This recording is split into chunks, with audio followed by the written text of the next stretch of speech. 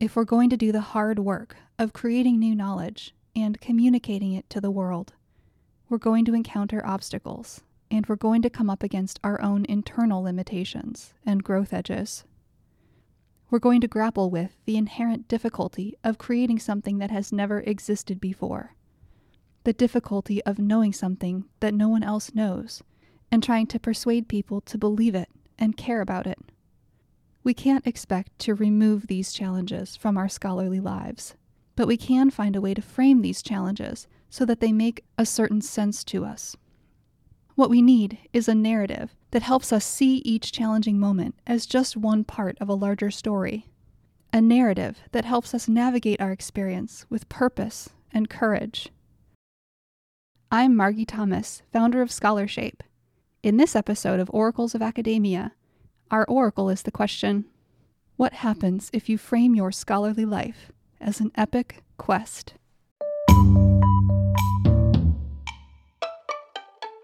You're listening to the Oracles of Academia, where we are imagining our way into the future of scholarship through creativity, collaboration, and courage. Each episode brings you a story or conversation that yields a conceptual tool, an oracle of sorts, that helps you connect with your genius and bring your full self to your work so that you can move forward. When the ancients needed to cut through the confusion and make a decision, they'd seek out the cryptic speeches of a priestess in a mountain temple. Today, an oracle can be any conceptual device that helps us perceive how the universe works so that we can discern what to do next. The magic of an oracle is that it takes on meaning from how we choose to apply it. I'm your host, Margie Thomas, founder of Scholarshape, an incubator where scholars gather to support each other in creating the most fascinating scholarship of tomorrow. For as long as humans have been telling stories, we've been drawn to tales of heroes who journey far from home in search of some powerful, significant object. The genre of the epic quest is ancient and perennial. For thousands of years, we humans have told stories of heroes who pursue elusive sacred treasures, who persist through obstacles, who are transformed by their journeys, and whose stories knit together their communities. The epic quest story persists across millennia and cultures because it captures something fundamental about the human experience. It captures how we as individual humans experience the process of life. We're all searching for something, and we're all hoping that our lives will matter beyond ourselves. We each encounter our own combination of mysteries and monsters along the way. I want to highlight 4 key features of an epic quest, and how these 4 features show up in your scholarly process. When we can apply this epic quest framing to our scholarly lives, we can start to see all of the challenges as integral parts of our story. Different people have various ways to define what an epic quest is, but I find that focusing on these 4 features that I'm about to share with you gives us a really useful way of navigating the scholarly life. Feature number 1, the object of the quest. The hero of a quest is in pursuit of something, a long-lost friend, a promised land, a hidden treasure. The hero has a mental image of this wished-for object, and as the quest unfolds, the hero returns again and again to this mental image. As the hero thinks about the quest object over and over, this mental image, this idea, gives shape to the quest.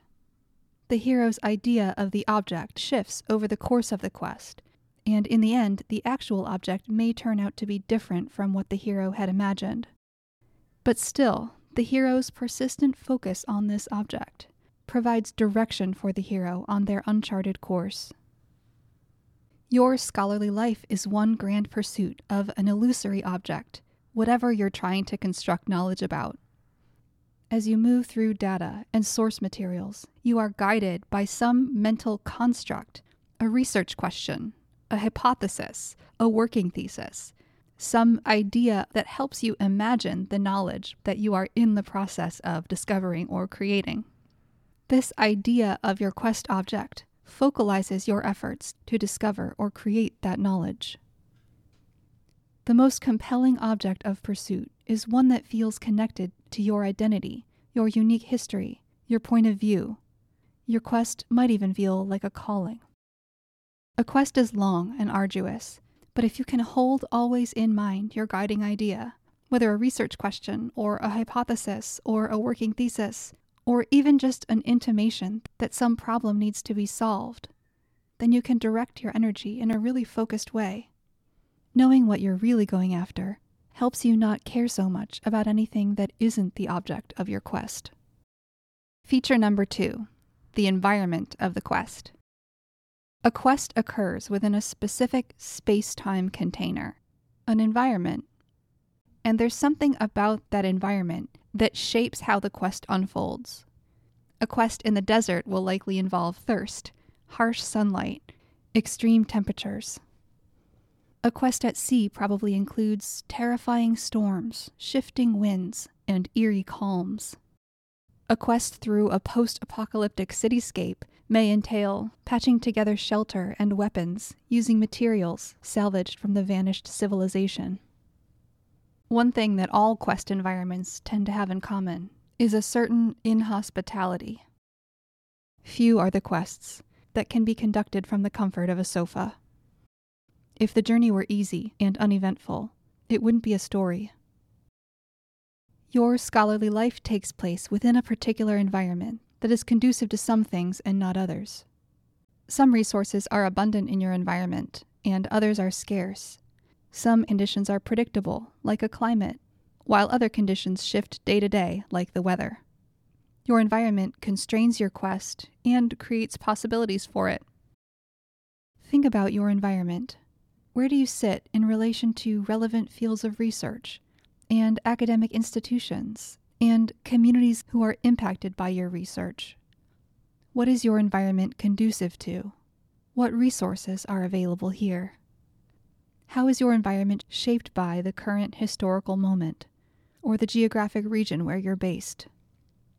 What do you know and not know about your environment? What do you need to find out? How might you adapt your quest to suit your environment? If you can be aware of your environment, then you can better maneuver toward your object. You can steward your resources. You can discern what kind of energy is called for in any given moment. You can give yourself a break for not doing what is utterly impossible to do within the environment where you find yourself. And you can remember that any time you're in an environment that you just don't want to be, all of that frustration can become narrative tension that makes your story all the more fascinating. Feature number 3, the encounters within the quest. In an epic quest, there is no map to follow. We have to improvise our route by taking in cues from our environment. Our main source of information are the encounters that we have along the way. Some encounters are with guides who point us on our way. Others are with enemies who try to thwart us. Still other encounters are with sphinxes who offer us riddles to puzzle over. The trick is to recognize what kind of encounter you're in so that you can respond accordingly. When we encounter guides, they give us critical insight into how the world works and where we are within it. Our guides are the scholars whose work we study, editors and peer reviewers who offer us perceptive feedback, colleagues who point us to just the source we need. A guide can even be a child whose perspective helps you see the world with fresh eyes. When we encounter a guide, our posture is one of receptivity. We set aside our pre-existing assumptions and absorb everything we can so that we can weave it into our mental model of reality. Our second kind of encounter are with enemies, people who try to hurt us or sabotage us. Your enemy could be a colleague who's committed to twisting your words, a reviewer who rips apart your work without even understanding it, or a friend who betrays you. The costs of these crimes against you are real. And yet, each enemy encounter can be learned from. We learn who to avoid. We learn patience. And we learn about our own resilience. The key to learning from an enemy encounter is to not just act, not just engage the fight or flight response, but also to reflect. To ask yourself, What does this person teach me about human motivation, about what I want and need, about what I value, about how I'm perceived, about who I am? A third kind of encounter that we have on our quests is with sphinxes. These are people or situations that present us with puzzles or riddles, a question we can't answer, a phenomenon we can't explain, a problem we can't solve. The offering of a sphinx may not make sense to us in the moment, yet we somehow know to carry it with us as we move along on our journey, trusting that the meaning will unfold in time. When we encounter a sphinx, it's a reminder of the infinite mystery. As we move through our worlds, encountering guides and enemies and sphinxes in our search for the objects of our quests, we find that some of these encounters feel exciting. Some feel painful, distressing, even dangerous. Others feel illuminating, revelatory. Each one changes us. Each encounter that we have with a guide or an enemy or a sphinx can help us discern where we are in that moment and which direction to move in search of the object of our quest. Feature number 4, the significance of the quest. The fourth defining feature of a quest is that it matters. It has some significance beyond the quest itself. Often, epics figure into founding myths of nations or communities, giving people a common sense of where they come from and what values they share. In other words, a quest is not just about the hero attaining the object. It's also about what becomes possible for the hero's whole community once the hero's quest becomes a shared story. Your scholarship matters, and not just to you. I know that can be hard to remember in the day-to-day, but it's true. As long as your quest is on behalf of someone, it matters. So who is your quest on behalf of? How will your scholarship help them? How does the thought of them give you strength? I find that when I frame my scholarly process as an epic quest, moments of struggle and pain and frustration all become more bearable.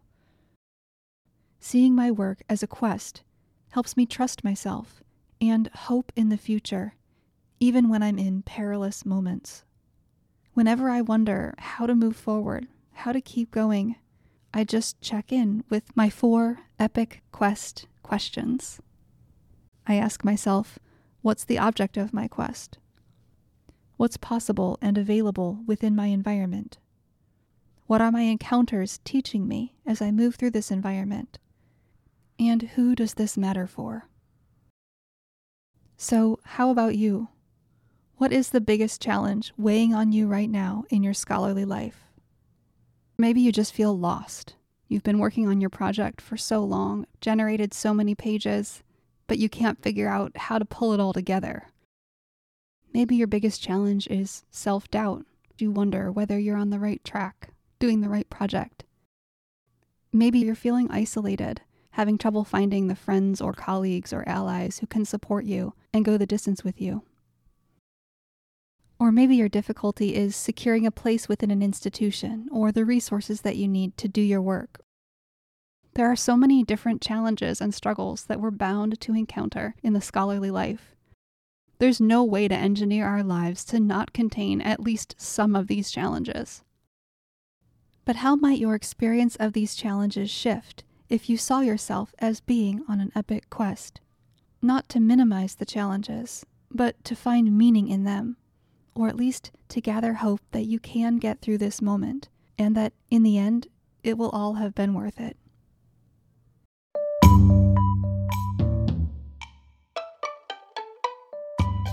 This episode of Oracles of Academia is brought to you by Scholarshape, an incubator where scholars gather to support each other in creating the most fascinating scholarship of tomorrow. Scholarshape is part workshop, part resource library, part community gathering space. Our signature tool is the Story Argument Model, a conceptual framework for designing fascinating scholarship. When you join Scholarshape, you find the support and sustenance to hone a joyful, inspired writing practice so that you can create the powerful scholarship that the world needs. And you have me, Margie Thomas, cheering you on in your work every day. To learn more and apply to join us, check out scholarshape.com. If you like this episode of Oracles of Academia, rate and review us to help others find us. Hit subscribe to make sure you get every episode in your feed.